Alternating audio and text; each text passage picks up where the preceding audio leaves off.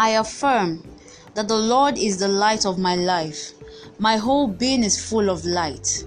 Therefore, I navigate my way excellently through life in victory, dominion, and success.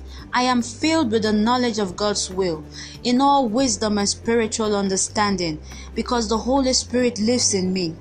I am rightly positioned in the center of God's perfect will, being yielded to the control, sway, influence, and guidance of the Holy Spirit every day of my life.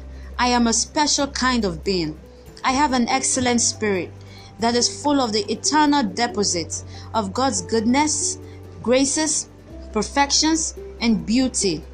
My understanding is enlightened to have precise knowledge of the great riches of the Father's glorious inheritance in me.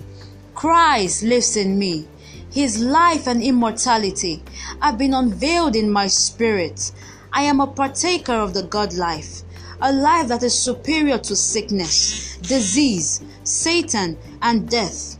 I walk in dominion today over death and everything associated with darkness, for I dwell in the realm of life.